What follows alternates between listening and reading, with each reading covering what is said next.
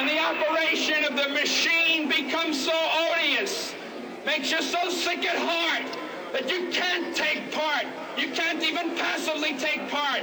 And you've got to put your bodies upon the gears and upon the wheels, upon the levers, upon all the apparatus, and you've got to make it stop. All right, we are back and better than ever. As always, I am Rokk. By my side, my partner in crime, Steven.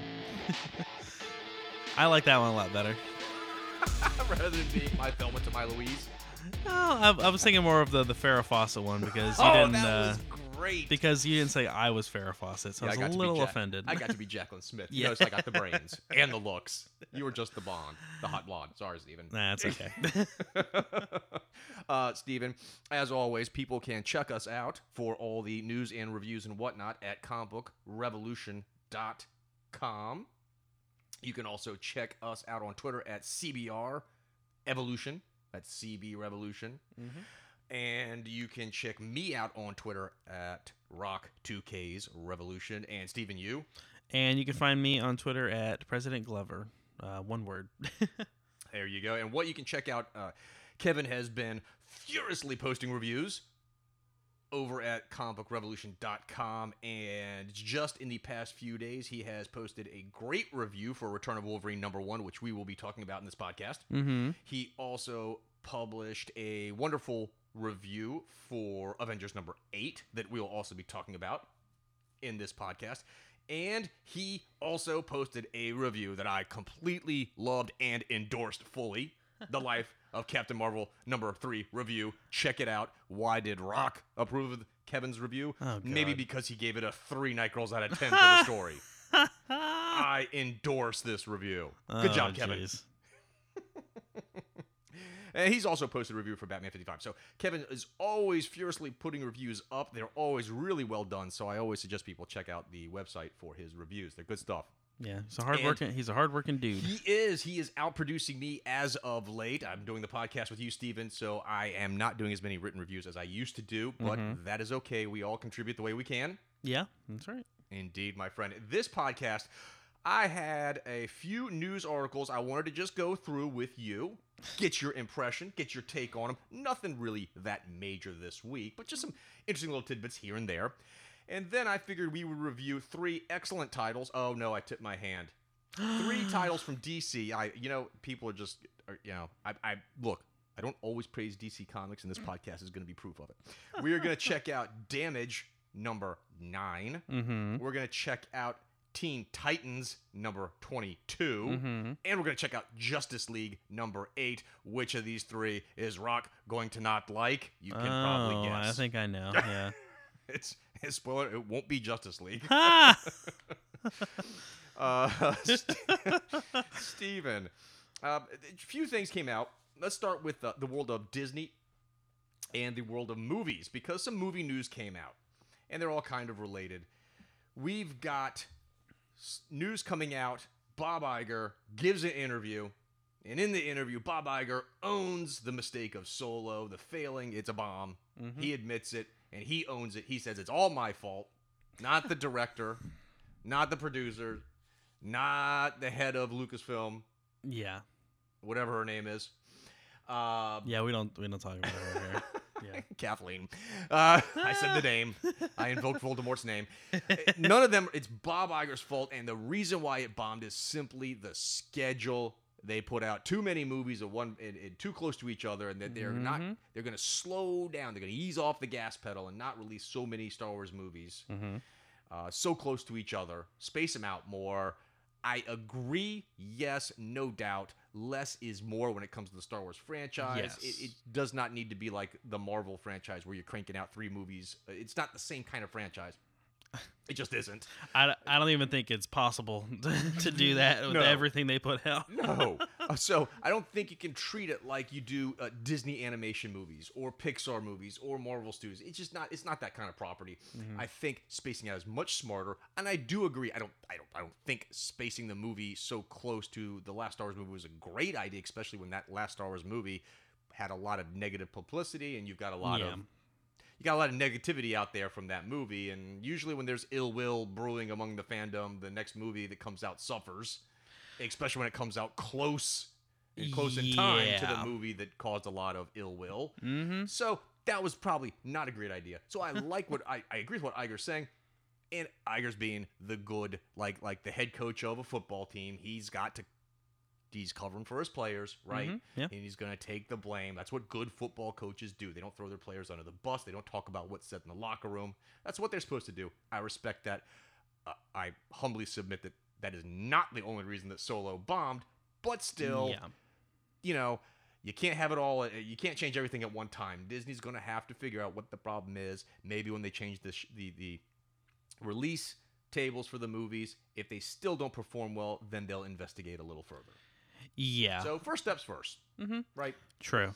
And I read that interview, and he had some interesting CEO speak moments. Yes. Which like when they discussed Roseanne and not Tim Gunn, James Gunn. Don't fire Tim Gunn. Oh, do not fire Tim Gunn. I love that guy. He's got quite the panache. The James Gunn firing, his response, he said that the Roseanne firing was unanimous, as in that they all agreed to it.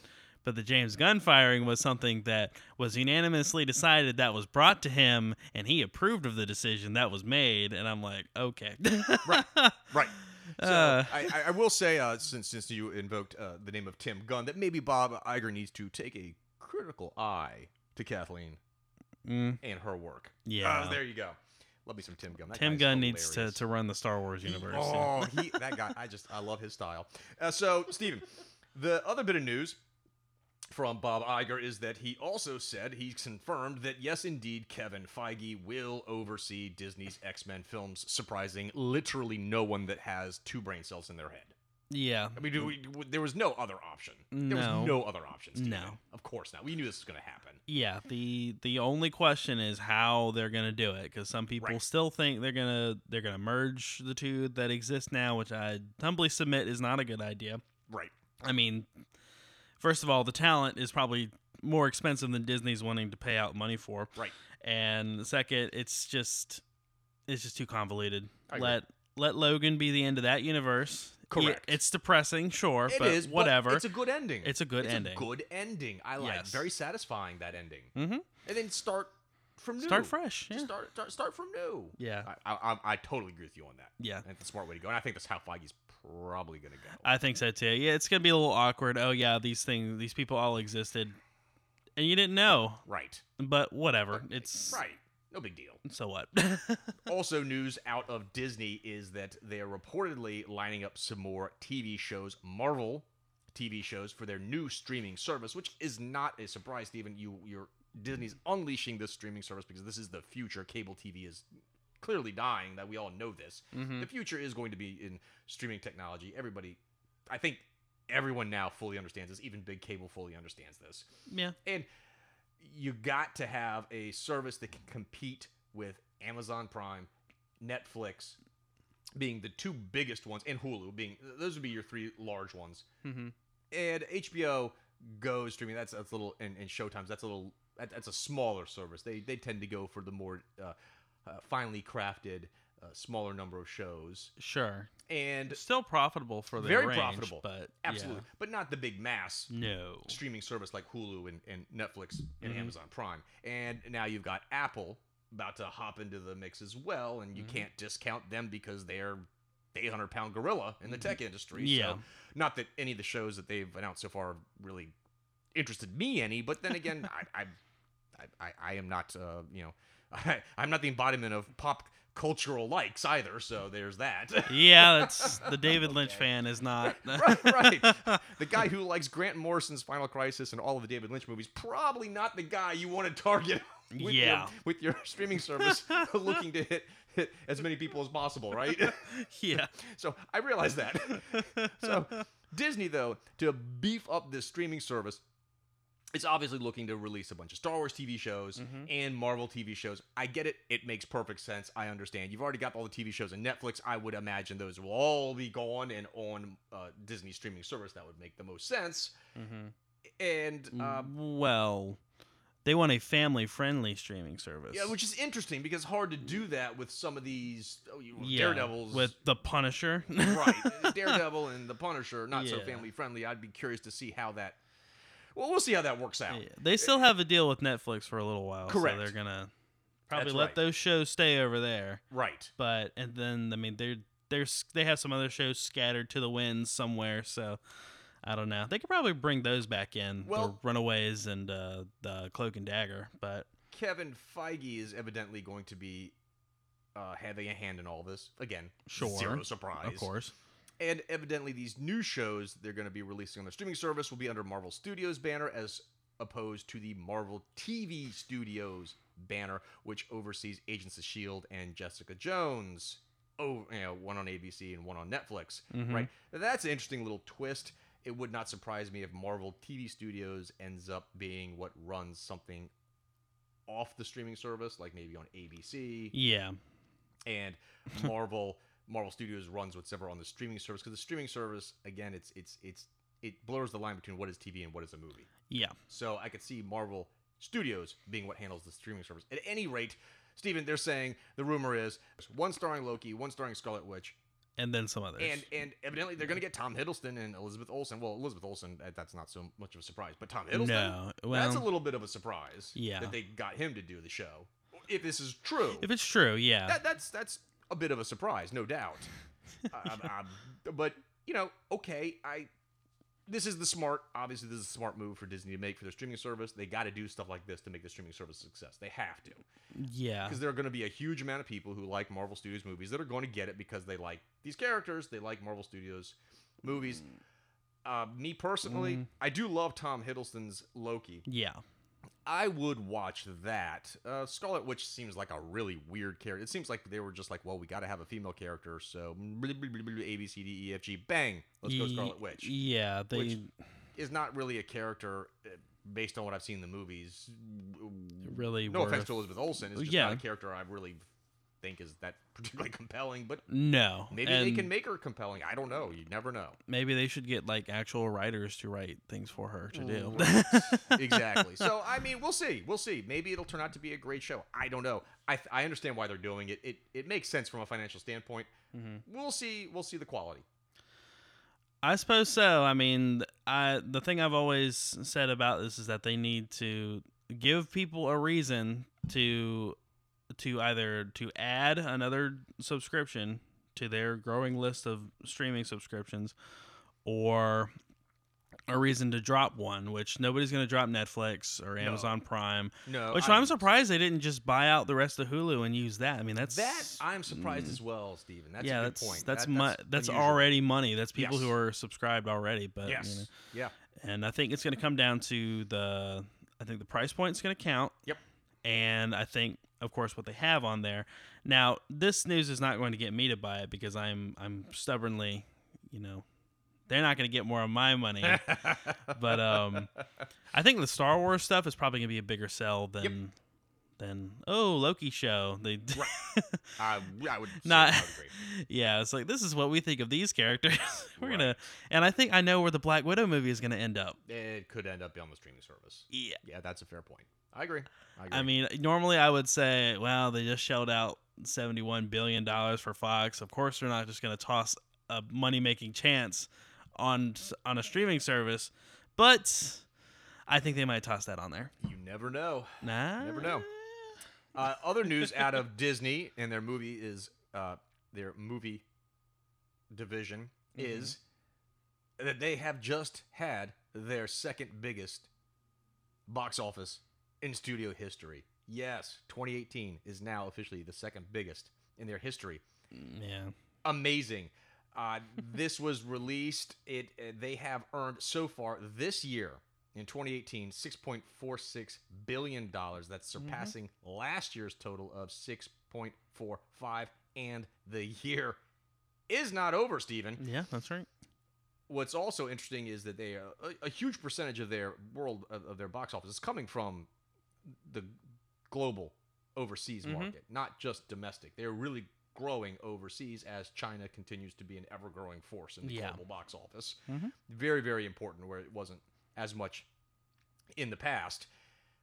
It's interesting. The current record holder for the top spot for any studio within a single year is back in 2016 when Disney earned $7.6 billion. They're probably not going to beat that with the remainder of 2018. But no. let's just think about it for a second. They have had 3 movies go over $1 billion this year. Black Panther at $1.34 billion. Infinity War at $2.04 billion. And The Incredibles 2 almost beating out Black Panther, Steven, at $1.18 billion. Didn't get all the press because of the obvious social stories that went tied along with Black Panther. Clearly, got that. So I think it kind of went under the radar with how amazingly successful it has been. That is a stunning number, Steve, for an animated movie. It nearly beat out one of the most critically celebrated Marvel Studios movies in Black Panther. That's shocking. That is amazing, Steven. Yeah. That's an impressive feat for an animated movie.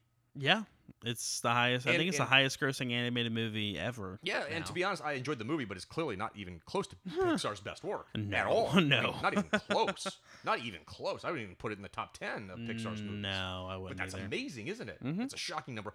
We still have, for this year, Steven, they still have a couple of bullets left in their guns. All right? So we'll see what they can do, but they still got the Nutcracker and the Four Realms to come out. I don't expect that to do well. Personally, I think that has bomb written all over it. Yeah. I could be wrong, but I wasn't wrong about A Wrinkle in Time, so there's that. Yeah. That was a bomb, and I knew it. They also have Ralph Breaks the Internet coming out in November. Now, that could be a massive That's going to be a hit. maker. Yeah. That could be a massive moneymaker. I think it will be. And then we have Mary Poppins Returns with Lin-Manuel. And he is huge. True. And you got Emily Blunt. She's huge. And Mary Poppins, in the Disney community, I can tell you, Mary Poppins is the #1 franchise. You want to talk to any fan of Disney, like old school Disney, not someone who likes Pixar or Marvel Studios or Star Wars. Not those test tube babies. No, I mean like someone who just legit likes straight up Disney. Sure. You know what I mean? Like, my wife's favorite Disney movie, hands down, is Mary Poppins. It's not even close. This movie, I don't know, Steven. I'm not going to rule it out. It's Mary Poppins, which was one of Disney's biggest movies of all time. True. And has a lot of fans. Big in the culture. Yeah. In pop culture. And you're attaching Emily Blunt to it. You're attaching Lin-Manuel, who is just huge right now. Yeah. I don't know, Steven. It could go either way. This one is not as... Ralph That Breaks the Internet is kind of easy for me to guess. It just... it's going to be popular with kids. It's going to do well. Yeah. That's kind of the last one was a success. So, right. Know. But Mary Poppins Returns, Steven, I don't know. It could be a bomb, but at the same time, this could just be a... If it catches on with the right kind of cultural impact, oh my God, it could be a beast. Yeah, that's true. Be a beast. It'll be interesting to see what happens. This one's hard for me to predict. It's like one of those. It's either going to be insanely successful or a total bomb. I don't think you're going to get I don't think it's going to be that middle. Like, oh, it was nice. Earned about $600 million. Yeah. You know what I mean? Yeah. It's going to be one or the other. Either it's going to be totally rejected and bomb, or it's going to be wholeheartedly embraced and just dominate. Yeah. But I don't see it being lukewarm in the middle. I don't know. I think this has the because honestly, I haven't seen any advertising for it like at all. Like, I know there's been trailers out, but when I go to the movies, I never see anything for it. So I'm wondering what their marketing strategy is. I guess they're saving that because it's not coming up next. Right. I think you're gonna. There's gonna be a blitz near the end. I think once Ralph Breaks the Internet comes out, you get a full court press. Which I mean, it's not. Which has worked before. Yeah. But I feel like, and it has a lot of competition because the week after is like everything else drops. Yes. Literally everything else. Yeah. And which could do wonders for it because the competition devours itself, or it could dilute their audience. Yep. But I could see this one doing like a Greatest Showman or Jumanji where it sticks around for a while and makes its money that way. Right, I got you. Yeah. Now, of course, Disney's next movie will probably be 2 weeks after that, so they're not going to have time. But exactly, that's the problem. You don't get a lot of time. Before another Disney movie comes right on your back. But we'll see. Usually January is pretty safe from Disney releases. Yeah, it's usually until February that you get another big something. Also in movie news, Steven, you've got the word out there that X-Men director Bryan Singer is in talks to helm a Red Sonja movie, and sign me up for this, Steven. Yeah. I like me some Red Sonja because it's a big redhead in a chainmail bikini with a giant sword. I don't know how you don't like that. I literally don't know how does any man not like that premise right there? Yeah. The movie itself that it's being made, I have no problem with that.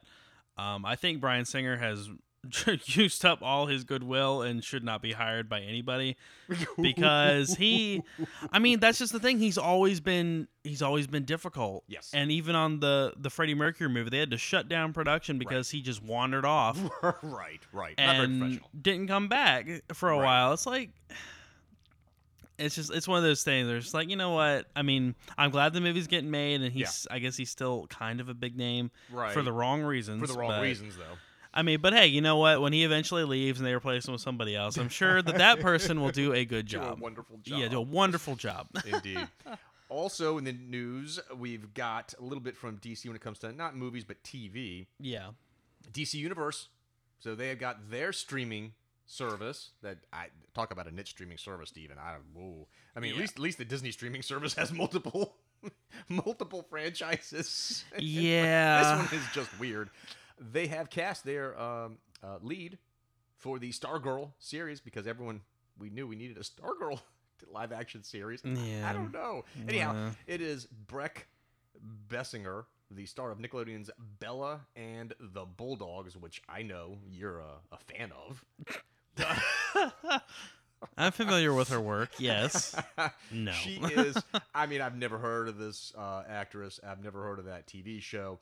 But I looked at her photograph, and she does look like Stargirl, so spot-on casting. I have no clue if she can act, but spot-on casting, at least she looks the role. So she will join the DC Universe's lineup of Titans, Doom Patrol, and Swamp Thing live-action dramas.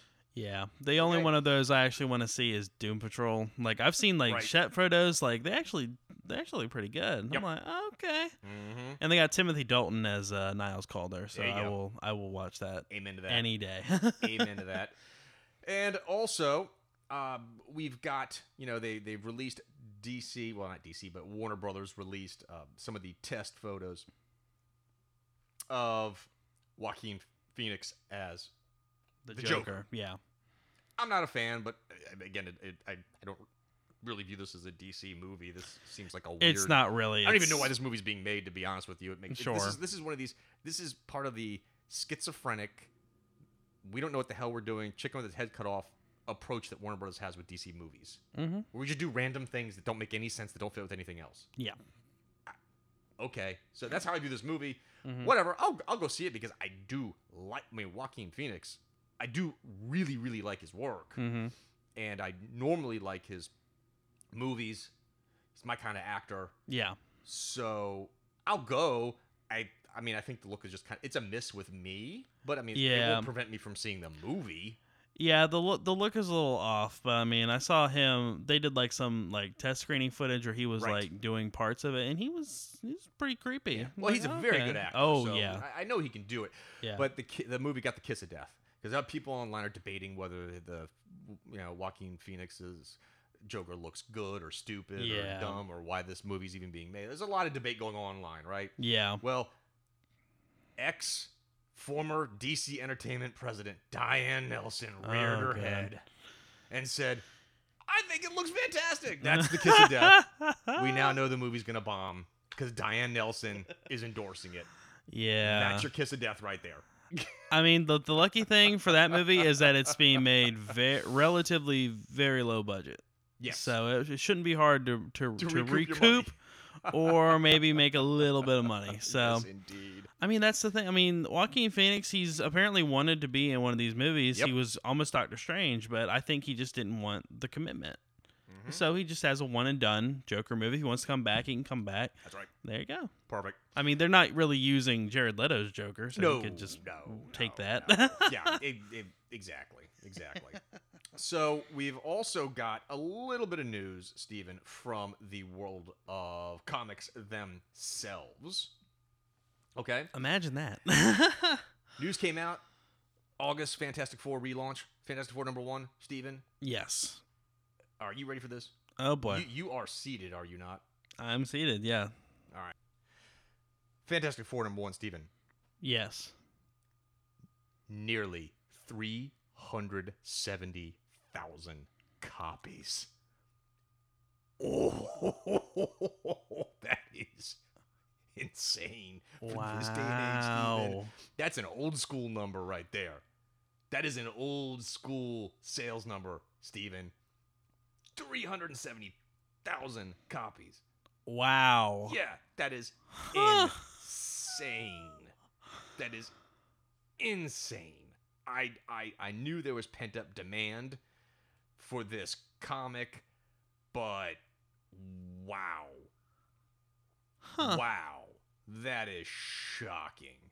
That is shocking. The actual number it's estimated at is 368,914. That is stunning, Steven. Holy cow. Wow. Yeah. Uh-huh. Yeah, I did not see that coming. I Yeah. was excited for their return. I know a lot of other comic fans were excited for their return as well, but no, not that kind of number. Wow. That's not a number you see that often anymore. Incredible, huh? Yeah. I'm kind of stunned. Yeah. I'm legit at a loss for words. That's It's wow. shocking. I'll be interested to see where this title ends up, though, when it's around issue number 10. It'll be interesting to True. see what kind of audience this title can retain. Yeah. We all don't. Nobody expects to retain that kind of number. Obviously, that's a lot of speculators buying copies. Yeah, that's Clearly. true. Yeah. That kind of sales number is driven by speculators, but fine. I think that Fantastic Four's relaunch will be considered a success if it can retain a readership in the 60,000 range. That's a pretty good. That's a pretty solid selling title for this day and age. Yeah, I would agree with that. And anything above that is a huge success. Yes, totally agree. Also, Steven, in the world of comic books, they recently released Batman Damned #1. Yes. And in that comic, they showed Bruce Wayne's twig and berries. Oh my god. His naughty bits. Yes. Yes. This is news. Yes. Indeed. It is officially the first DC comic book to feature Batman's penis. I don't know who needed to see it, but there it is. we all got to see the Bat penis now. And DC's and Scott Snyder, who, look, I love Scott Snyder's work. Yeah. I try my best to avoid any articles, in interviews of writers and artists because I don't want to know them personally. Yeah. I just want to either appreciate or not appreciate their work based on the work itself. Yeah, and you don't want to be disappointed. No. And Scott Snyder's like, I am genuinely surprised. He tweeted, LOL, folks who work with my wife at the hospital asking about this comic book that shows Batman's junk. Had no idea it was this big of a deal. Still don't get it, but hey, look, that's being disingenuous. And Yeah. I don't mean to call out Snyder. Again, I think he's a very talented writer, but that's being disingenuous. And you can be a company guy, and you can back your company's decision without making yourself sound objectively obtuse about something. You could say, yep, we showed a DC comic published under the DC banner. Now, I get it. It's part of the Black Label imprint, Yeah. which is supposed to be a little bit more mature in theme. I get that. Yeah. It still has DC on the cover. All right? It still has DC on the cover. It still stars Batman, who DC specifically targets preschool kids with in the form of toys and merchandise and cartoons, and they want those preschoolers' money. They want the parents to spend their money on their little kids buying all these little kid Batman toys. Okay? So, whether you can wrap this up under, well, this is a mature title. It is Batman. It is DC Comics. And Batman, sorry, you do actively market it to young kids Mm-hmm. all over the place. Okay? Now, I have zero problem with mature themes whatsoever. I don't like censorship. I have zero problem with nudity. But last time I checked, David Lynch doesn't market his movies and merchandise to preschoolers. Last time I checked that. Quentin Tarantino does not market his movies and merchandise to preschoolers. Last time I checked. So I think it's a bit disingenuous to say, well, this is a mature label imprint. It is DC Comics. It is Batman. Mm-hmm. I think you can have a mature theme and maybe not have the dangly bits out there. And for Snyder to say, oh, I had no idea this would be a big deal. I don't get, you're being disingenuous. You knew it would be a big deal. It is Batman, a character that has been marketed to kids for half a century. More than half a century. Okay? You're being disingenuous. Of course you knew it was a big deal. You may not care. You may think it's okay. Then say it. Mm-hmm. Yeah, I get it. Yeah, this is pretty groundbreaking. Yeah, this is a big deal. This is pretty shocking, but I think it's perfectly fine. I think we should be allowed to use characters that we market to kids and put them on mature titles for adults and do adult things with them. We have that right as a publisher. Own it. Just own it. Be honest and own it. Don't give me this mealy mouth crap. Don't piss down my back and tell me it's raining. Own your decision. I have no problem. I respect the man. If Snyder had said that, I would totally respect. Like, okay, that's cool. I have no problem with people having different opinions. I have no problem with it. Mm-hmm. Just give me your honest opinion. I don't mind that. I respect that in people who speak their honest opinions. Mm-hmm.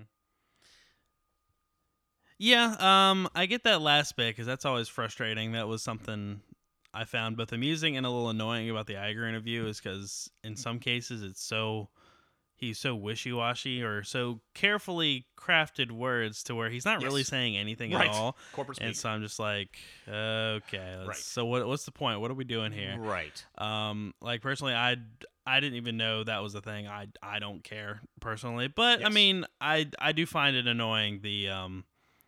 Well, I didn't, but no, blah blah blah. It's like, no, I think you may not have known, and you may not. Just say you don't care. So what? It's not a big, or don't say anything at all. Right. That also helps. No, sure, absolutely. It is worth noting that it has been announced by the higher-ups at DC that the censored versions of the nude panels featured in Batman Damned #1's digital release will be used in future reprints of the physical book. So, hey, if you managed to get the first run of those print books, you got a collector's item. Oh, boy. Because you're not going to see it again.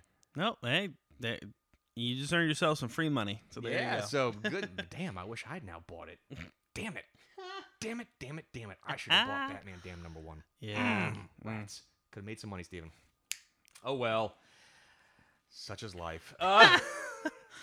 You never know where there's going to be gold. I know. There's gold in them bat penises, Steven, I tell you. Oh, You wow. didn't expect in this podcast, did you? Yeah, yeah. All right, my friend. Let's kick off the review, shall we? Let's start with Justice League #8. Yes. This issue, this is the James, Tinian the Fourth getting tag teamed in. Scott Snyder, he needs a break every once in a while. That man is doing a lot of work. He is a busy guy, so he had to reach out, slap hands, tag in Tinian the Fourth to handle this issue. The art is Mikael Yanin, I believe is the correct pronunciation, and colors Jeremy Cox. This issue starts with the Starman, newly returned Starman, Will Payton. He is, we learned that in 1988, the Stellron 5 was a satellite designed to collect energy from the totality. They tracked the totality out there in space. They didn't know exactly what it was, but it is the totality. Right. And they were trying to collect information from this unusual energy that was streaking by the Earth. Unfortunately, the satellite's technology was not sufficient enough to handle the energy of the totality. It destroys the satellite, or seriously injures the satellite, and in the process, a big beam of light caused by the backfire of the satellite fires toward Earth and nails poor Will Payton. Yeah. Oh dear. And with that, he now has the powers of Starman. And we see that he is. It's interesting. we've officially retconned away the yellow and purple costume. Aw. Yeah, he's shown here as wearing a dark gray and red costume instead. So the purple and gold never happened, Steven. Yeah, it's never happened. That's disappointing. They should have owned the purple and gold. Yeah, come on. And suddenly we see Starman flying through the air and getting blasted in the back, and we see it's Lex Luthor, time-traveling Lex Luthor, and he is here because he needs what Starman knows about the totality. Mm-hmm. And then we cut to the Justice League in the present day, and they are walking their way through Starman's brain, essentially. John is probing his brain, and it appears that Starman has no memories after Lex Luthor captured him and brought him back to the present day and began doing tests on him to try to find out more information, extract information about the totality. And that's where his memories cut off. And they figure out that Lex now has information about the totality from Starman as well as Vandal Savage. That puts Lex at a great advantage over our heroes, even though our heroes physically possess the totality. Yes. We then cut to the Legion of the Hall of Doom, and we see Gorilla Grodd, Sinestro, and Joker watching Lex Luthor enter a hidden part of the facility where someone is being held captive, and they're being held captive through 4 special defenses. One of them is an underground gateway. Another one is powered by the geothermal surroundings of the fortress. Another one is powered by spells from the sorceress Morgane Le Fay that held Merlin captive for 1,000 years. And then the last one's powered by Lex Luthor's future technology that he's stolen from wherever. Yeah. And the Joker's all freaked out, like, this is wrong. And Sinestro's like, look, all these defenses, this captive we have can't get out. And Joker's like, Batmans are Batmans, and they don't stay in a cage unless they want to be there. Yeah. So who is this? It is the Batman who laughs. Yes. Also known as the Batman of Earth 22 as well. That is the Earth he is from. And we see him all chained up there, and Lex wants answers. And the Batman who laughs says, you know what, I used to think your chip on your shoulder was a weakness, that you needed to humble yourself before what you don't know. But now I realize that chip on your on your shoulder is a strength, and that that's going to lead you to the answer. And the Batman who laughs then opens up his mouth, uncurls his tongue, and shows that he had a metal pick made of nth metal, or dark metal, and he spits it out at Lex and goes, I could have broken out here whenever I wanted to. Make you a deal. I will give you information, and in return, you will give me something. He starts laughing, and you cut back to Gorilla Grodd, Sinestro, and Joker says, I hate that sound. Wow, really well played, I thought. Very dramatic. I like that. Then we cut to Newfoundland, Canada. We see Black Manta and Cheetah arriving on the small fishing village. They're looking for someone, and they tell the villagers there that the first one to tell them where a Captain Proteus is hiding will be spared. The villagers immediately tell him go to the lighthouse, and Black Manta proceeds to kill everybody anyway. There you go. Nice guy. During this whole scene, Cheetah's like, "Hey, do you trust Lex Luthor?" And Black Manta's like, "Trust is foolish." That's my answer. I'm here because Lex is going to give me the power to commit genocide on Atlantis. And if he can't do it, I'll go out on my own and achieve my goal. There we go. And we cut to the bad guys finding Captain Proteus. Cheetah attacks him, slashes his neck. He starts bleeding profusely. And then we find out that this Captain Proteus is actually Poseidon, the Greek god. And Cheetah's claws, now have been tainted with the Tear of Extinction, which is so strong and magical that it will allow her to kill gods with her claws. Yeah. There you go. Anywho, so the bad guys set the lighthouse on fire and leave, happy that they've killed a god, but we see he's not quite dead just yet because we see Poseidon reaching for a ship in a bottle while he's bleeding out. We'll find out how that goes. We cut back to Batman of Earth 22 talking to Lex Luthor, and the deal is this. Lex will agree to set him free, and he will agree that Batman Who Laughs plans will not always coincide perfectly with Lex's plans, but that the two of them will agree to stay out of each other's way, period. And Lex is like, how do I know I can trust you? Again, the theme of trust even is prevalent in this issue. And Batman, who laughs, says, you can't, and trusting is an idiot's game. You don't need to trust me, just trust in yourself and that chip on your shoulder that you can do what you believe you can do. There you go. Oh, okay. Lex agrees, and Batman, who laughs, says, the secret is Perpetua. It is a cosmic entity who once wielded the 7 powers that we've been chasing down. Yeah. She wielded all 7 of them, and once you, if you can unlock the 7 powers she once wielded, you will then unlock her. And of course, Lex goes, well, who is Perpetua? And Batman, who laughs, says, you're a smart guy, you'll figure it out. And we cut back to the Hall of Justice. We see Batman and John staring at the totality, and John evidently is about to head off to Thanagar to find out some more information on the totality, and or Thanagar Prime, sorry. And Batman goes, look, all this is bigger than us. To find the answers we need, we just need to stay humble. Again, the theme of humility is something that is throughout this entire issue as well. And he goes, just stay humble and trust our instincts. They haven't failed us so far. And they walk out of the room.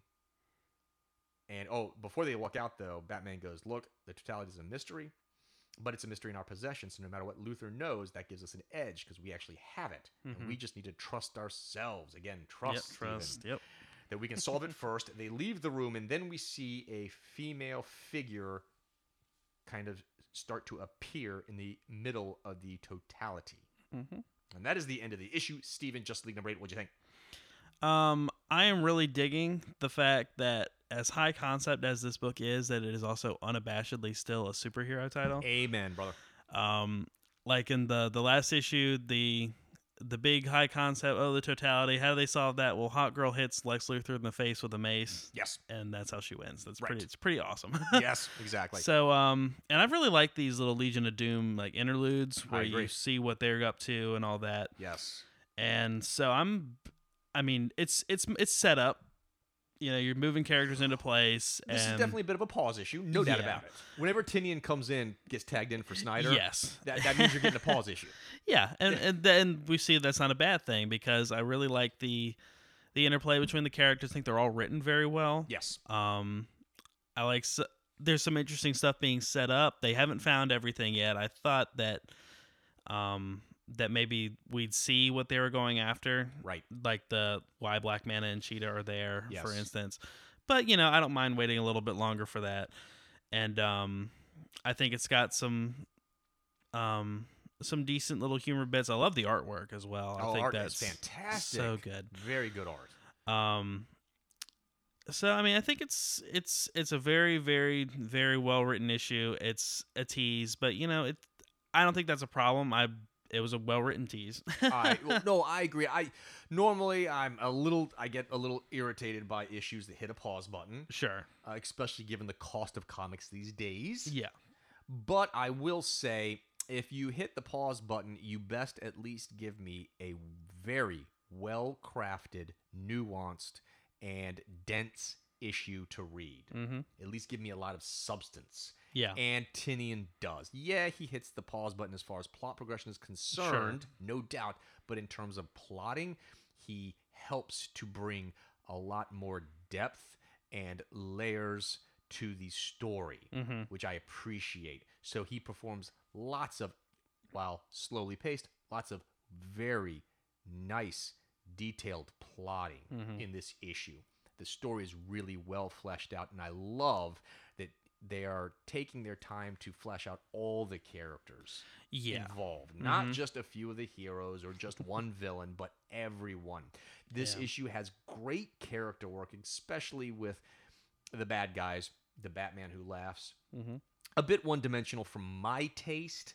Sure. But still, Tynion makes him, embraces his agent of chaos style character that he is very well, I think, and the role he has to play in this story. So I like that. Yeah. I like even in just Tinian is able to just in a few, very few panels, pull off some excellent character. Just in like 2 panels, you get the supreme confidence, sometimes to a fault, of Sinestro.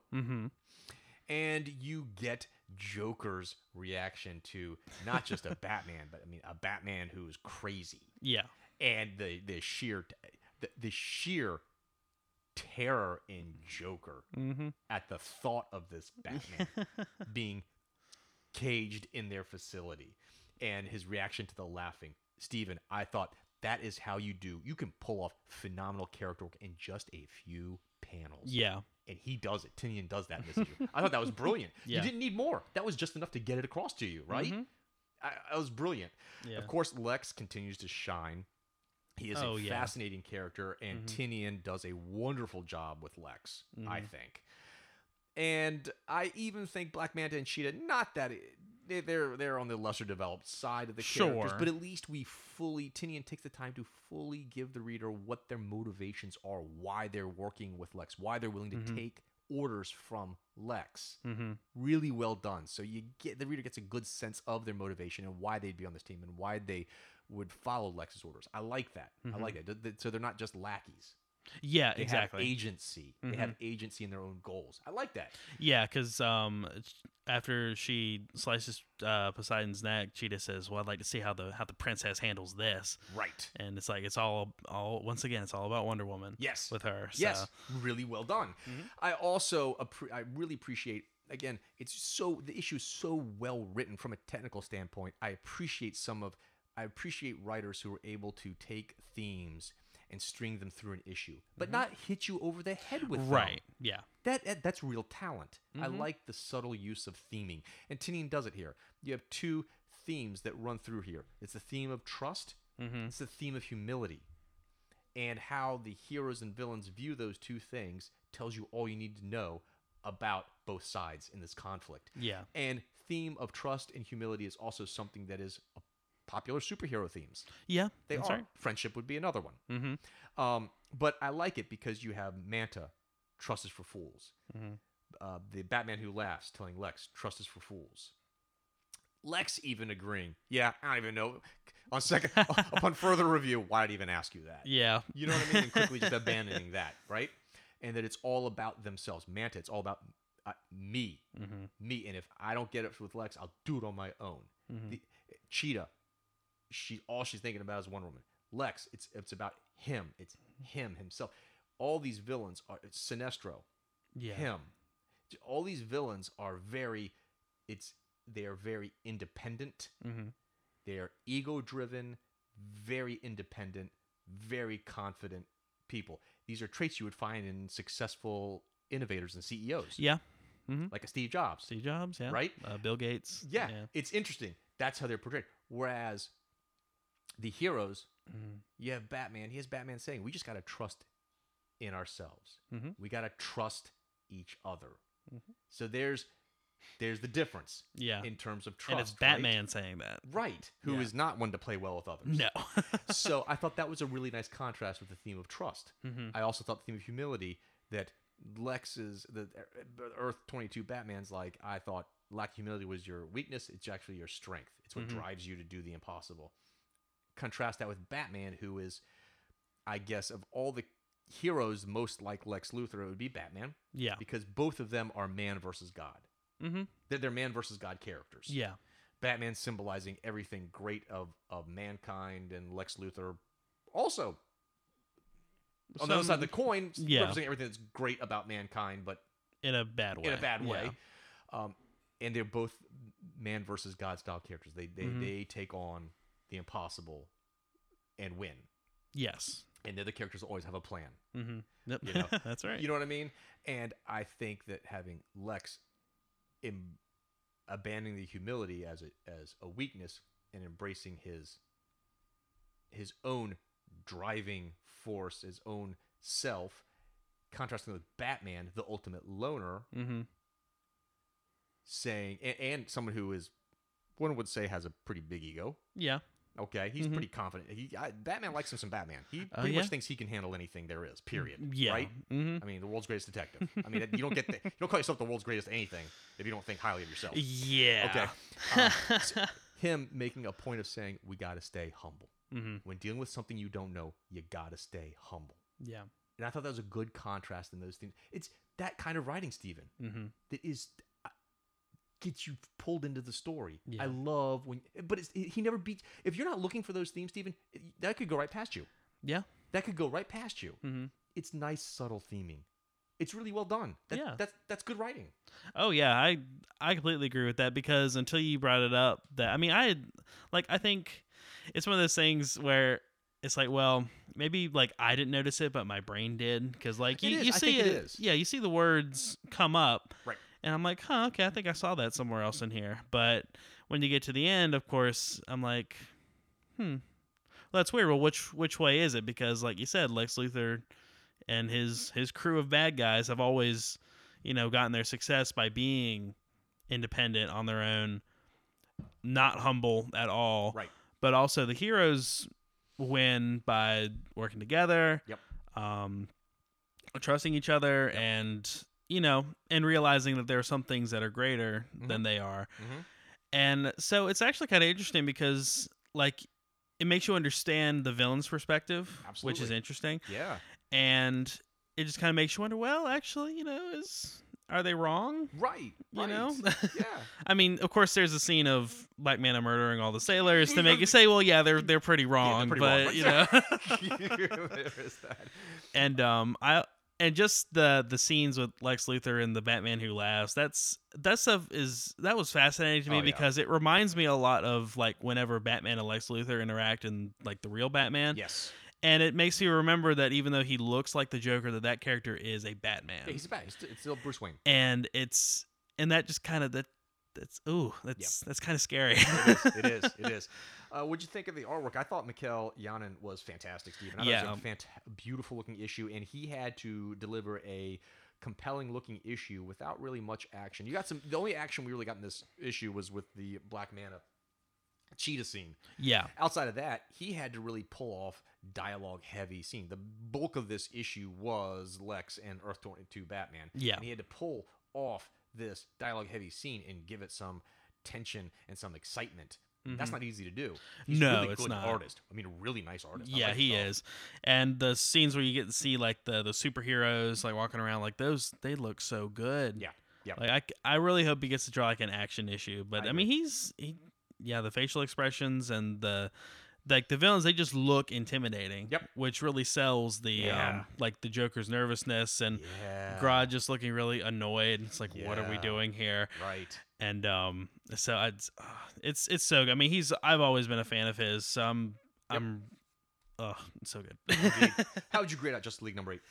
I would give Justice League number 8. I'm gonna give the story an 8, and I'm gonna give the art a 9. I love the art. I love this dude's art so much. So Amen. good. Amen. I will go just a tad bit less than you. Sure. I will go story 8 Night Girls out of 10, art 8 Night Girls out of 10, but we're pretty much lockstep as far as how this is. Yeah. Justice League is one of DC's best comics. If you're not buying Justice League and you like superhero comics, you seriously need to reconsider your purchasing options. Buy Justice League. Of all these superhero comics that are on the market right now, it's hard to top what Snyder and Tynion are doing on Justice League. It's fantastic stuff.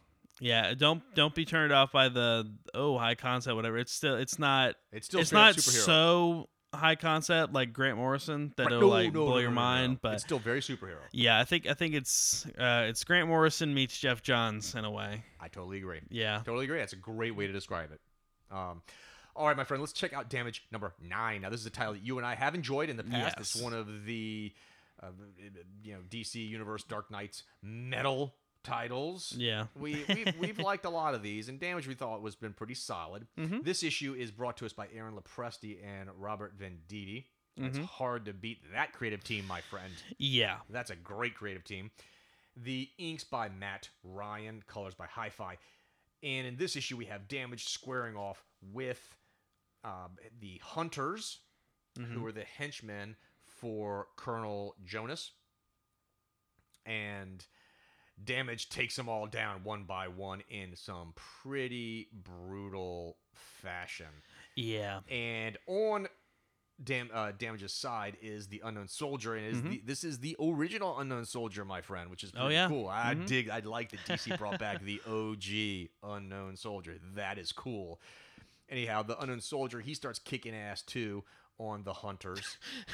Yeah, there's that one with the female who puts up a decent fight against him, but then he I think he like shoots her and grazes her leg or something. Yeah. And he's just like, do you want, like, basically, do you want to keep fighting and die, or do you want to live? And she just runs away. Right. Yes. Which was fantastic. Yes. Which is fantastic. Our heroes start whipping through the Hunters. You're right, and they're kicking butt. And the last one standing is the female, and the Unknown Soldier puts his gun on and goes, "Want to keep going? All you'll be to me is another confirmed kill." She stares at him and then turns around and runs the other way. And he goes, "Smart choice." I mean, it's just really, it's really well done. It's really well done. Yeah. Anyhow, so, and then at this point, we have what rank is she again? Colonel. She's a colonel. Mm-hmm. Jonas, right? Yeah. All right, so Colonel Jonas is squared off with Damage face to face. Everyone else has been taken out already, and she's like, "Just finish it off. Kill me. Go ahead and kill me." And inside Damage, Ethan's like, "Don't kill her. That's what she wants. Don't kill her. Don't kill her. Show that we're better than that." And she goes, "You know what? I don't feel bad about anything I've done. That my husband's in a coma because he was wounded in action." At this point, Steven, the record skipped for me. I was like, well, this woman has a husband? She's clearly written. Oh, jeez. Why didn't DC just... DC wants diversity. Yeah. So they roll out this character that, let's be honest, is basically Nick Fury. She's got Nick Fury's haircut. And it's got the eye patch. She's got his eye patch. Yeah. She's got his jawline. She's practically got his face. She's built like Nick Fury. She's dressed like Nick Fury. Like, rather than taking an established character and having him come out of the closet, why not just create a new character and add a little diversity that way? I'm just saying, if she said my wife is in a coma, she was wounded in action, I would believe that. That is believable. Based on this character, I would believe that. I wouldn't be like, "Oh, you guys are forcing things." No, I'd say, "Okay, yep, right, that's believable." Her saying husband? No, there are not many men marry women that look like men. I mean, I don't know how to say that. I don't know how to say that. It's just kind of how it works. Because if you like men, you wouldn't marry a woman. You'd marry a man. Because that's how we are in 2018. Hello, people. You can do that now. I just think DC missed an opportunity to add a little... This is an organic way to add diversity to your universe. You want more diversity? That's your goal. You missed a golden opportunity. She's a big, jacked up, badass military character. It would totally work with her character. I don't think... It would work with her character. Yeah. And you add some diversity. You've got a big, badass female military officer who's playing a big role in one of your DC titles. You can roll her out in other DC titles.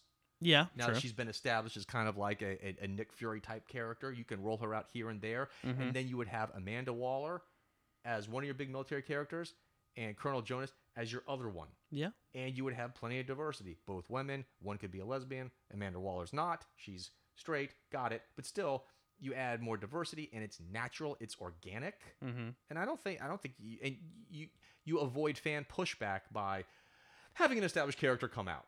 Sure. Yeah. So, I mean, it's just a seamless way to add more diversity. I'm kind of surprised they missed it. I was genuinely shocked, Steven. I mean, I don't care one way or the other. It doesn't matter to me, but I was genuinely shocked they missed an opportunity. Yeah.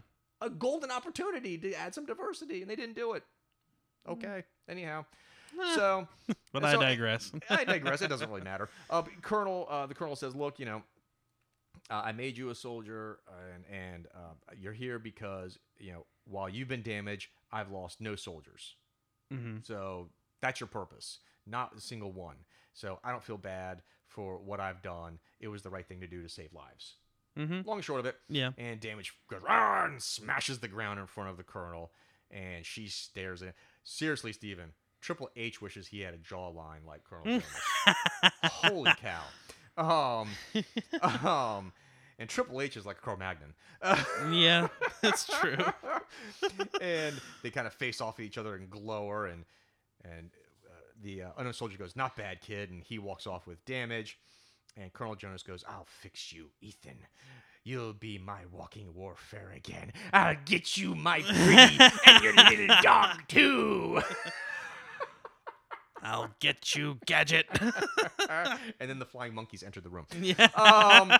So we then cut to 24 hours later, and Ethan thanks Unknown Soldier for his help, and Unknown Soldier gives him a duffel bag and says, "Look, I put enough cash in here to keep you going for a while, plus some clothes. There's also a data drive encrypted to unlock only with your fingerprint. You'll find answers that you need and want. But once you open that drive, you have only 10 minutes before it erases itself." Ethan goes, "Hey man, we could travel together." And Unknown Soldier's like, "Afraid not. You're not the first person to leave war and come out the other side a pacifist.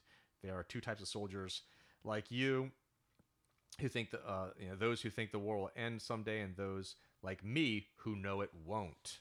So different paths to walk in life." Yeah. I thought that was really well done, though. Yeah. Really well done as far as the path of an ex-soldier who's been through war. Very interesting. Yeah. And Ethan goes, my war will end in the same place it began. I'm taking damage home." And then we see, for the next issue, it's going to be Assault on the Borough. Steven, damage number 9. Lay it on me. I've enjoyed Damage pretty much the entire time, mostly because of the fact that it's an action title, and it's not ashamed to be that. I agree. It takes the premise, which is you put a Hulk and a Doomsday and whatever, and you mix it together, and plus Hour Man, and you have this, and I like that. It's the. I like the fact that he went up against people who, even though he takes them out, it's not like they're a bunch of jokes. Right. No, the guy with the thing in his head, paparazzi. I was actually kind of surprised that it's like, oh, that's he has some very more mental interesting powers than we thought. Yeah, he pulls a mantis on on his Thanos, for those who saw Infinity War, which was everyone. Which was everyone. Which was everyone. And so that was really cool.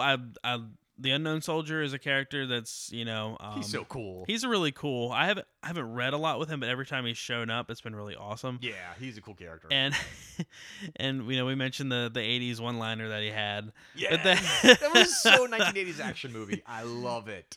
Love it. But so yeah, I think it's been, and despite your little your digression, I like the motivation. I like Jonas. The motivation totally makes sense. Yeah. That this colonel wants to save lives by using a living weapon like Damage. The motivation is perfect. Yeah. It is. Absolutely. And because it starts out, she seems like she doesn't really care. These people are disposable, but ultimately it's about saving people. It adds another layer to her personality. Yes.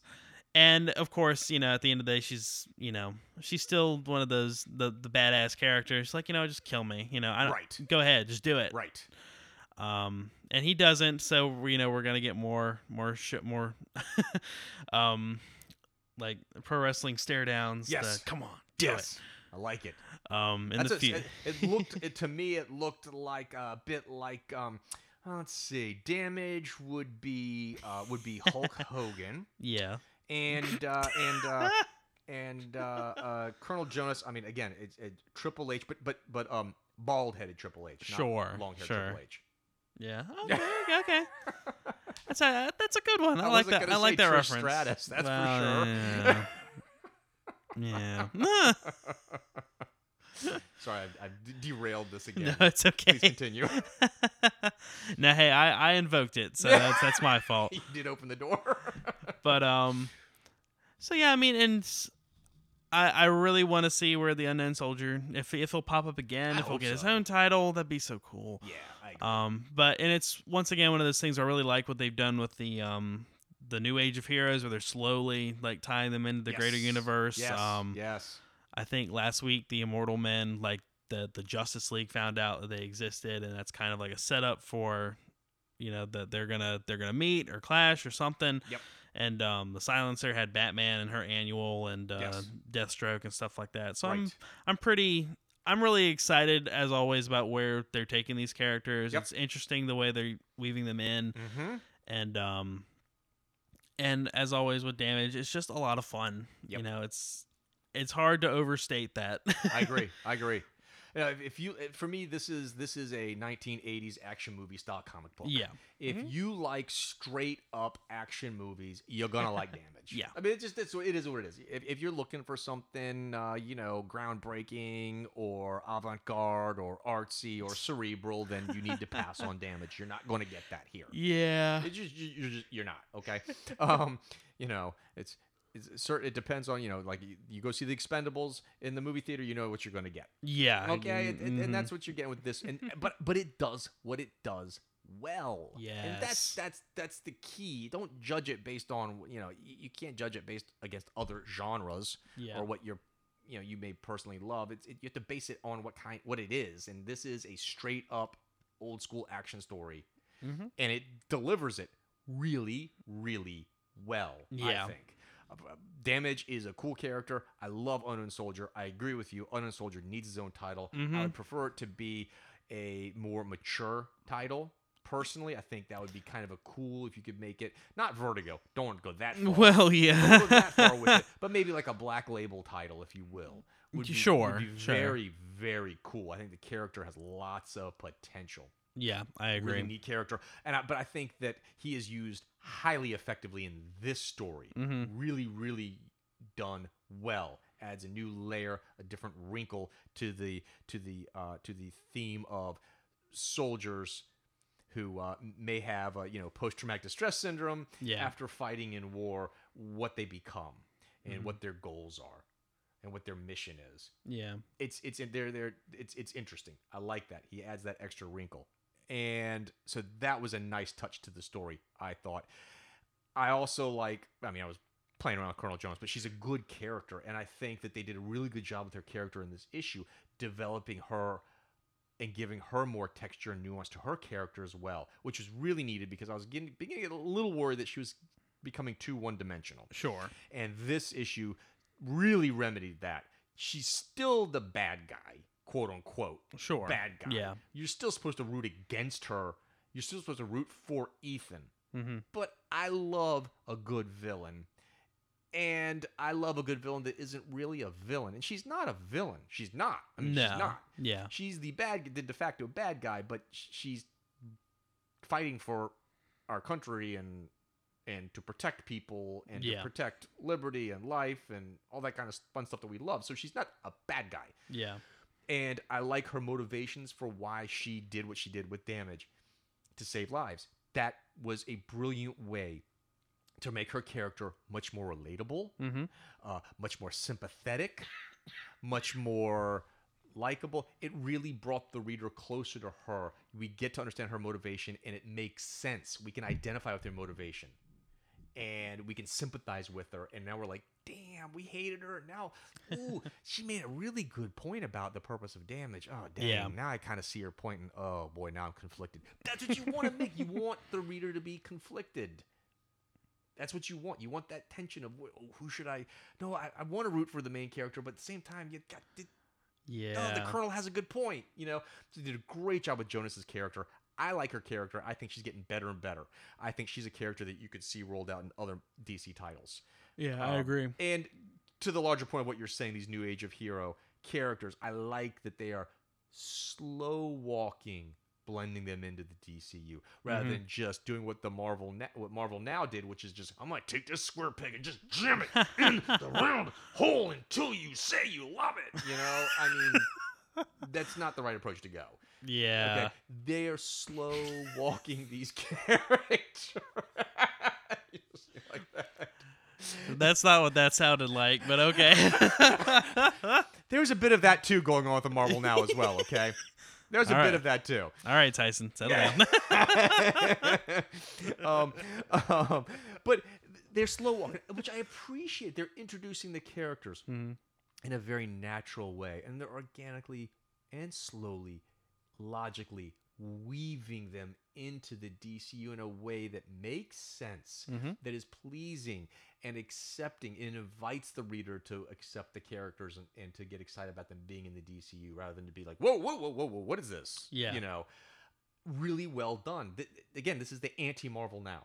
Yeah, it is. This is how you bring in new characters and slowly integrate them into your main universe. It's really well done, and it's adding a lot of interesting, diverse, not in terms of just ethnicity, but also in terms of character style, character type. It's really neat. I like all these characters. Honestly, I think all these new age hero characters are cool and have lots of potential.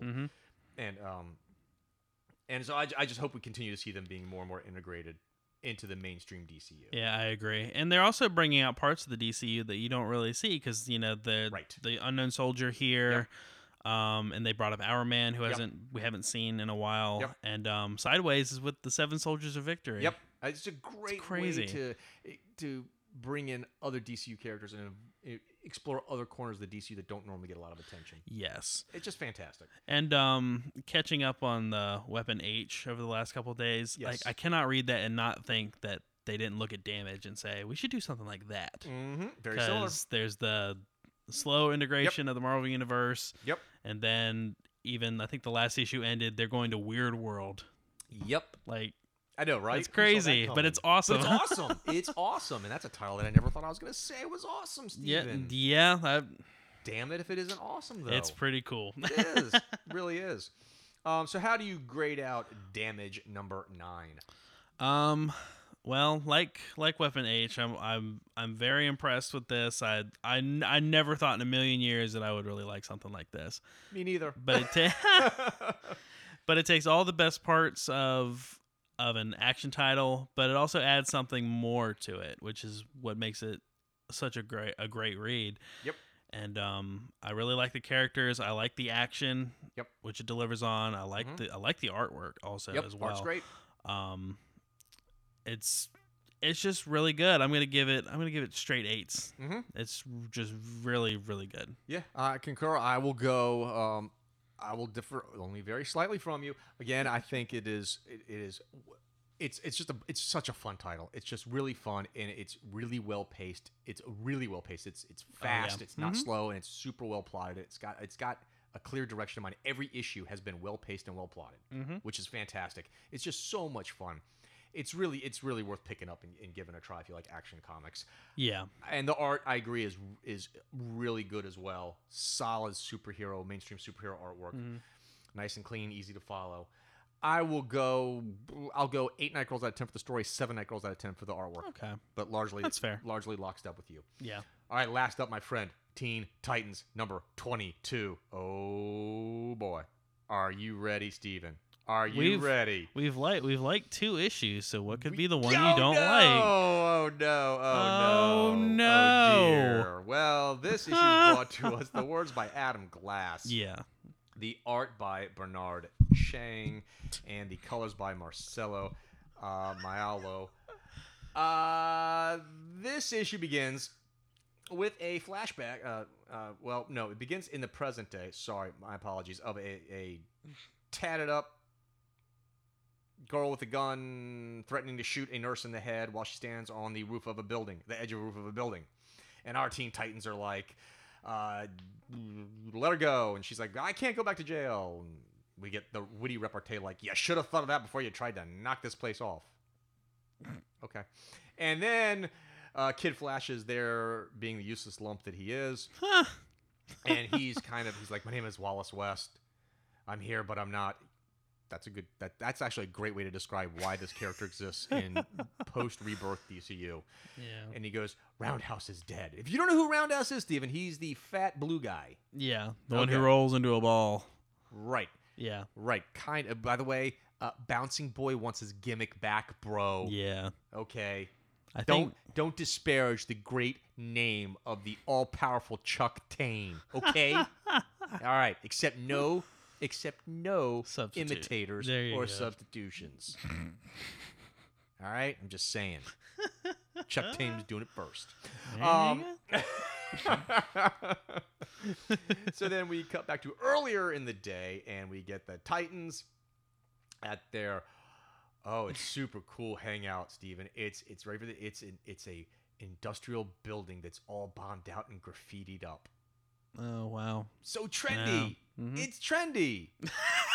It's what the youth's like. Hashtag trendy. Yes. Yes, it's trendy.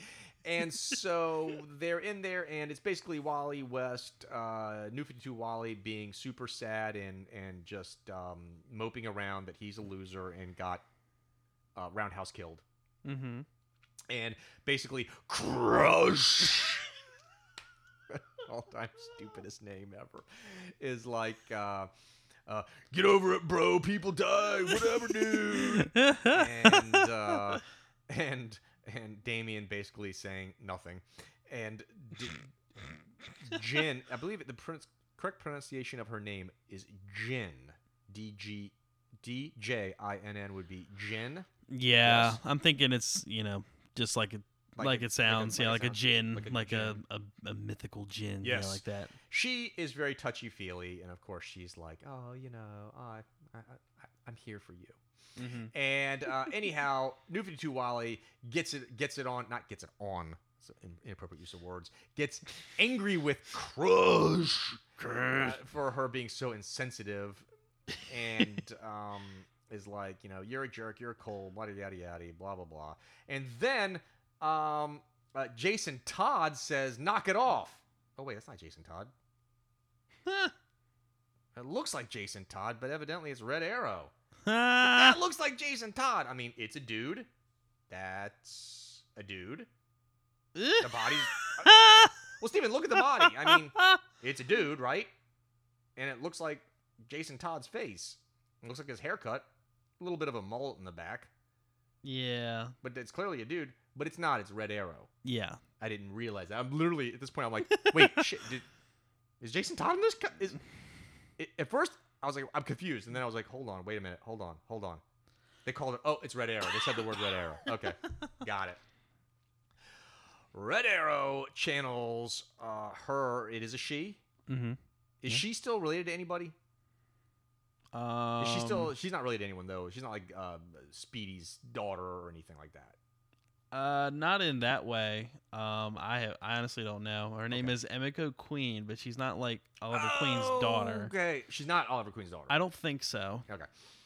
All right. Well, they botched it with the New 52. They botched up so much of the legacy. Yeah. characters that it's hard to figure out who's what and how they fit in with post-rebirth DCU. True. True. It's a mess. Yeah. Anyhow, so she's all like, "We gotta train, hoo-ha!" She's all like, Marine style character because that's what we need when you have Damien on the team. We need 2 Damiens. That's wonderful. And so we cut to them training in the courtyard of their trendy, bombed-out, graffitied place. Yeah. And basically, it is an opportunity for 1, 2, 3, 4, 5 pages for Red Arrow to spit out all the very rote, canned style dialogue of, you don't work together, you think I'm just got no powers and can just take me on 101 because y'all got superpowers. And we've read this like literally, Steven, you've read this scene. If you've been alive for more than a year, you've read it at least 100 times before. Okay? It's basically, you guys don't use teamwork, and though I have no powers and you guys all have crazy superpowers that could kill me in an instant, I took you all down. Mm-hmm. And you get all the standard, like, hoo-ha dialogue, because evidently we need 2 Damiens on the team. And so, there you go. They decide they need to train, and Crush is like, well, if we're going to train, shouldn't Robin be here? And Red Arrow's like, well, trust me, when you're all ready, Robin will be here. So, like, I don't know, it's like Robin is kind of like the CEO of this team, and he doesn't, and the staff, the regular common workers, you have to deal with the supervisor, Red Arrow. Yeah. Right? She's the supervisor. And you don't get to talk to the CEO. You deal with me, the supervisor. Yes. The CEO will be here when he feels like he needs to be here. Mm-hmm. That's how this team is broken down, Steven. Yes. And we cut to Robin's prison. He's got his own prison. Mm-hmm. And he has the Black Mask there, chained up. And he's trying to get some information from him. And he uses the knowledge of Black Mask's illegitimate son against him. Mm-hmm. And evidently this illegitimate son needs around-the-clock caregivers, and Robin basically threatens to make that son die. Yeah. If Black Mask doesn't cooperate with him. Mm-hmm. So he keeps telling him that Damien's after this supposed boogeyman of the organized crime. Yes. And Black Mask's like, dude, doesn't exist. It's not real. And so anyhow, Black Mask goes, wait, hold on. I have heard of one job before you locked me up. And we cut away from that, and we go to Roosevelt's Children's Hospital in New York City. We are here because, Wally West doesn't know why he's here. With Roundhouse gone, he thinks he should probably retire from superheroing. And and to which Rokk goes, yeah, right. Yeah, So you probably should. right, exactly. Because there's too many Wally Wests. And so we learned that essentially Robin is got his team at this hospital because they're going on the information for whatever job Black Mask referenced. Mm-hmm. And our during this little stakeout, Jin is telling Robin, hey, I understand, you may have some problems, but I think you're really good. You just put a wall up around you to protect yourself. And she goes, I understand the need for it, but if you ever need to talk, I'm here. And he's like, and what exactly would I need to talk about? And she goes, whatever you wish. And he's all like, Damien's like little robot brain's like, I can't human emotions. I'm frizzing out. This is probably like the best moment of the issue, by the way. Yeah. I thought that was like perfect Damien. And he's all like, oh, I'm looking the other way. So I should check the cameras is what he said. So then we cut back to Crush and Red Arrow. Hoo-ha! The most manliest heroes on this team. They donate testosterone to erectile dysfunction facilities. They have so much testosterone. They're like, oh, you middle-aged men who can't get up, take some of my testosterone. I have too much. And so they're like, Crush is like, they're reacting to the Jin hitting on Damien. Yeah. Clearly hitting on him. And Crush, of course, is gross. I don't need that. Roar. And Red Arrow, of course, hoo-ha, totally inappropriate. Team romances never end well. And then Crush, especially when they involve Tiny Titans, and you don't see her. She's gritting her teeth, and she's got her fist clenched in her other hand like she wants to. I'm so mad right now. I can't even stand still. Scott Lobdell wrote me.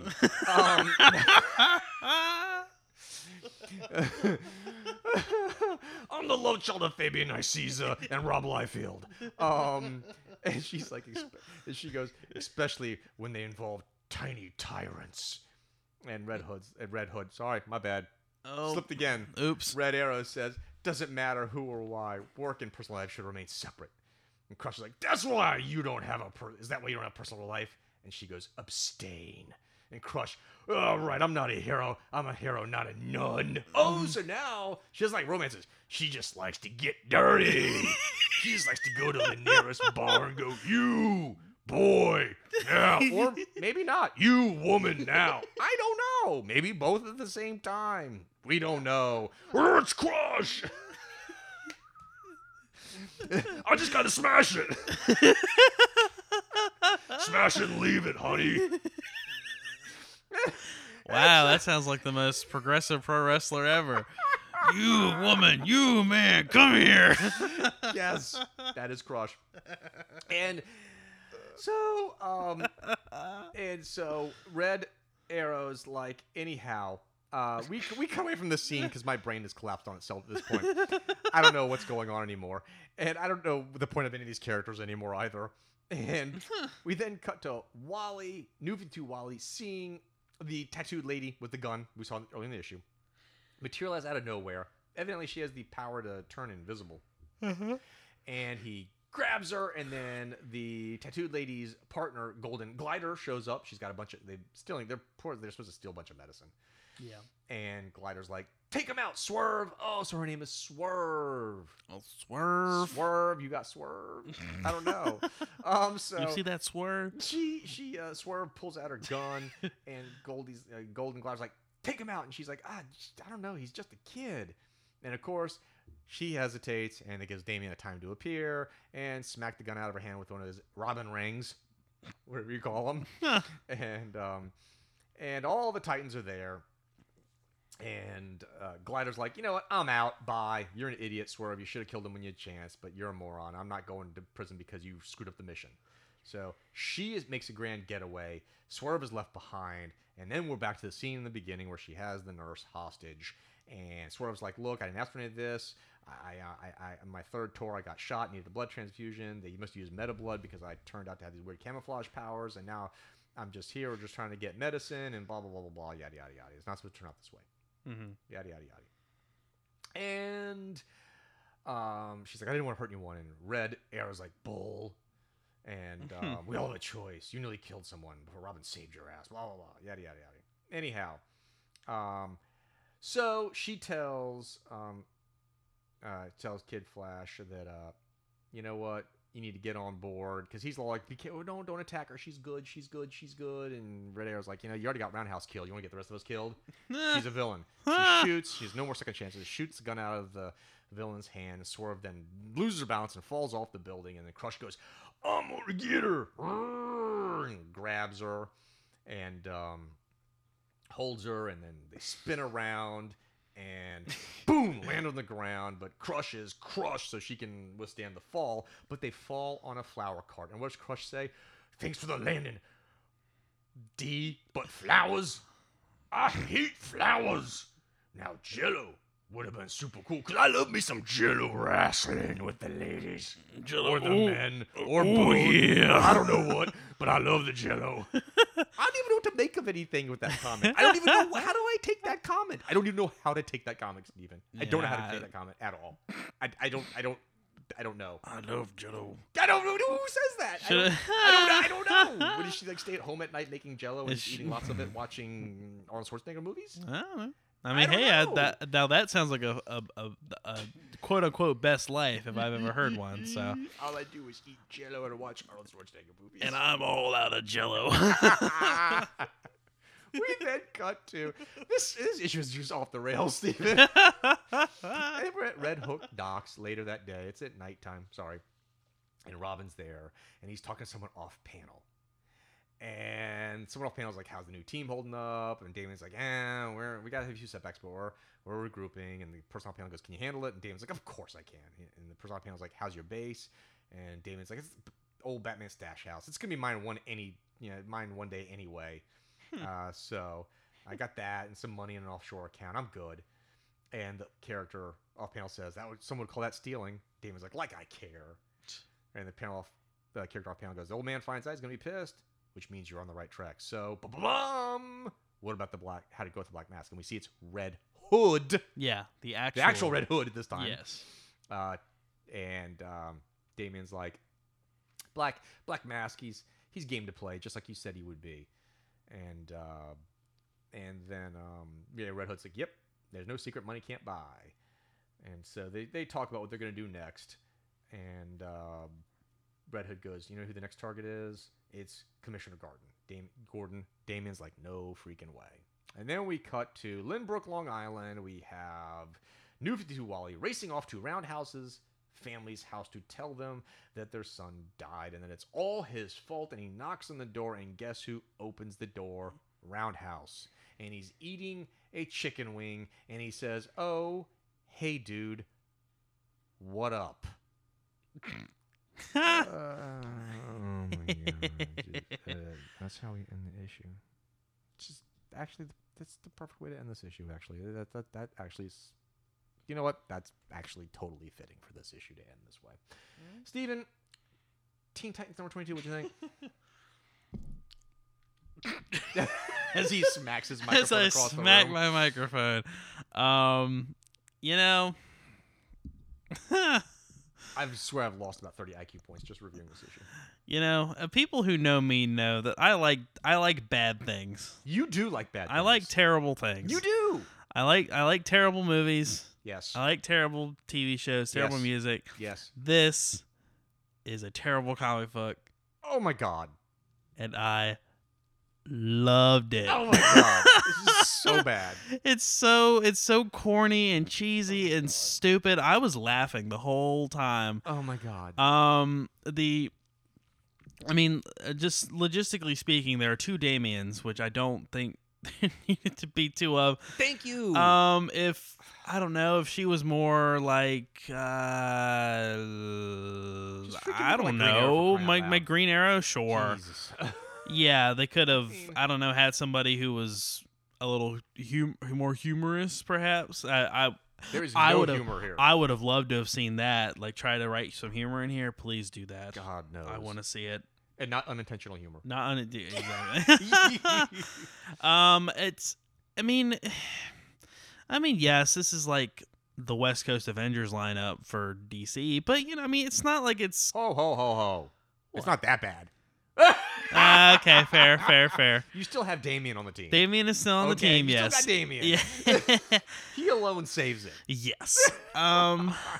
It's not like, you couldn't do something with this group of people.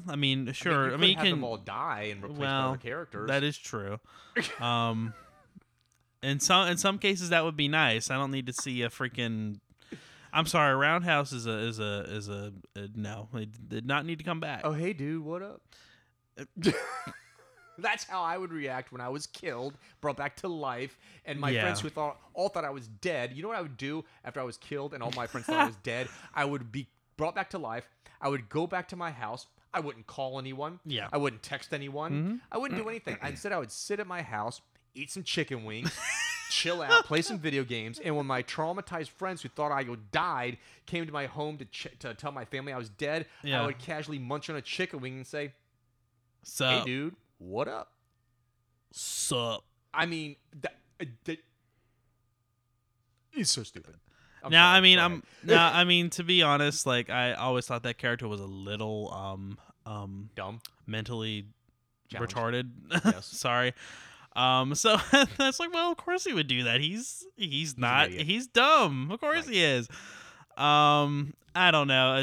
It's not good, but I thoroughly enjoyed myself. The only moment I did legit like was Jin hitting on Damien, like you said. Yeah, that was a good scene. And I thought and I know that it's the whatever other pro wrestler in there with Red Arrow, Crush. but that she's another one of those kinds of characters. But because I just don't like these characters that much, I thoroughly enjoyed her wiping the floor with them early in the issue. It was like, oh hey, yes, something happening that I like. So that was all right, but I think I see what they're trying to do, and I like seeing Jason Todd at the end. I thought that was cool. Of course, it would be him. Of course. And because I remember in the last issue of Titans, not Teen Titans, yes. where Nightwing says he has to go talk to Damian, and he's like, "Oh God, I have to go right. have to deal with him and his little pack." I Right. thought we were going to see him in this issue, Nightwing, but so yeah, and the stuff. I like the way that he writes Damian. Like Damian's a great character. He's a great character. How do you screw that character up though? That is true. Write him like a prick. Done. Well, yeah, he loves Damian so much he wrote two of them. Oh, it's true though. Oh, swerve. Yes.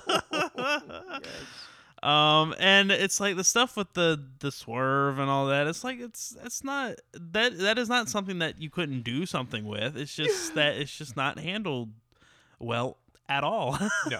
So yeah, I enjoyed this for terrible value. Yes. I will come back and continue laughing, and that will be amazing. I will tell you that this issue was so horrible, so bad, so unintentionally hilarious. Yeah. So painfully and embarrassingly unintentionally hilarious that I will absolutely read the next issue because I laughed my ass off from cover to cover for all the wrong reasons. Yeah. But you know what? I still laughed. Yeah. Hey.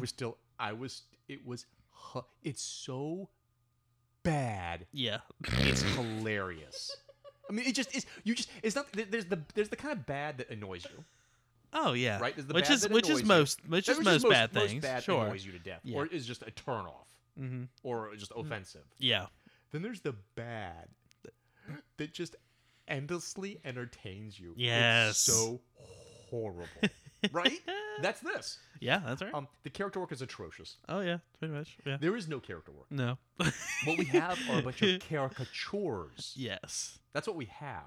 There was outside of Damien, nobody has a personality. No. Nobody has a defined a well-crafted personality. Sure. No one has any depth to their character whatsoever. I mean, whatsoever. No. At all. At all. Okay, you've got Wally West, who's possibly the most annoying. I just want him to die. Yeah. He is such an annoying, wussy mama's boy. Yeah. You you want an anvil to drop on his head. Like an Acme anvil to come out of nowhere and drop off on his head. Yeah. Then you have Crush, who is so... Oh my God. She is easily, Steven, the most unintentionally funny character there is. How does she not make you laugh in every panel? She's so bad. Yeah. She's so bad. It is so bad that you can't help but laugh at her character every time she appears. She's so hilarious. It's so... Because I don't know what to make of the character at all. It's like they literally... It's literally Lobo. Yeah, as a girl. As a girl. That's all they changed. It was literally the sex of the character, and they're writing it identical to regular Lobo, which makes it so hilarious. Because it shows how pathetically uncreative it is. Pathetically uncreative it is. It's literally Lobo with boobs. Yeah. They're writing it exactly the same. Yeah. I love it. Oh, yeah. I love it too. Then it's you amazing. have Jin, who is a neat character who has the personality of a piece of toast. And I might be giving her too much credit. She's... wow. And I'm not talking about a piece of toast with butter on it. No. A dry piece of toast. and I'm not talking like some nice rye bread. I'm talking Wonder Bread. Dry, toasted Wonder Bread. That's how much personality she has. That's how much personality. I'm amazed that you said it was toast. I think you just pull a piece of bread out and toss it on the counter. It's like, oh, that's Jin. That's my character. Well, I at least like her look. So that's why I made True. it toasty. Okay. I Sure. like her Sure. look. Like toasty. Right. She's like, then you have Red Arrow. Poor Red Arrow. Poor Red Arrow. She doesn't get to be her own character. No, she she's doesn't get to be her own character. No. Instead, she gets to be the knockoff Damien. yeah. Because you know she's not as good as Damien because No. she's the knockoff of Damien. When you're Yeah. the knockoff character, you can't be as good. That's what the knockoff is, right? So she's just Damien light. Yeah. She's Damien, but not the leader. I mean, it's criminal what they did to her character. Yeah. She's is. they literally write her identical to Damien. Yeah. But she's not as good as him because she's not the leader and you're not Robin. I mean, it's just I feel she's the character I feel the worst for. Yeah. She got the because she's not unintentionally funny No. like Crush is. You know, she doesn't have her own identity. At least Wally, New 52 Wally, and Jin as and the chubby guy Roundhouse. Yeah. As lame as they are, at least they have an identifiable personality that's different than other characters on the team. Yeah. They're at least a caricature representing a different personality than other members. Poor Red Arrow doesn't get that.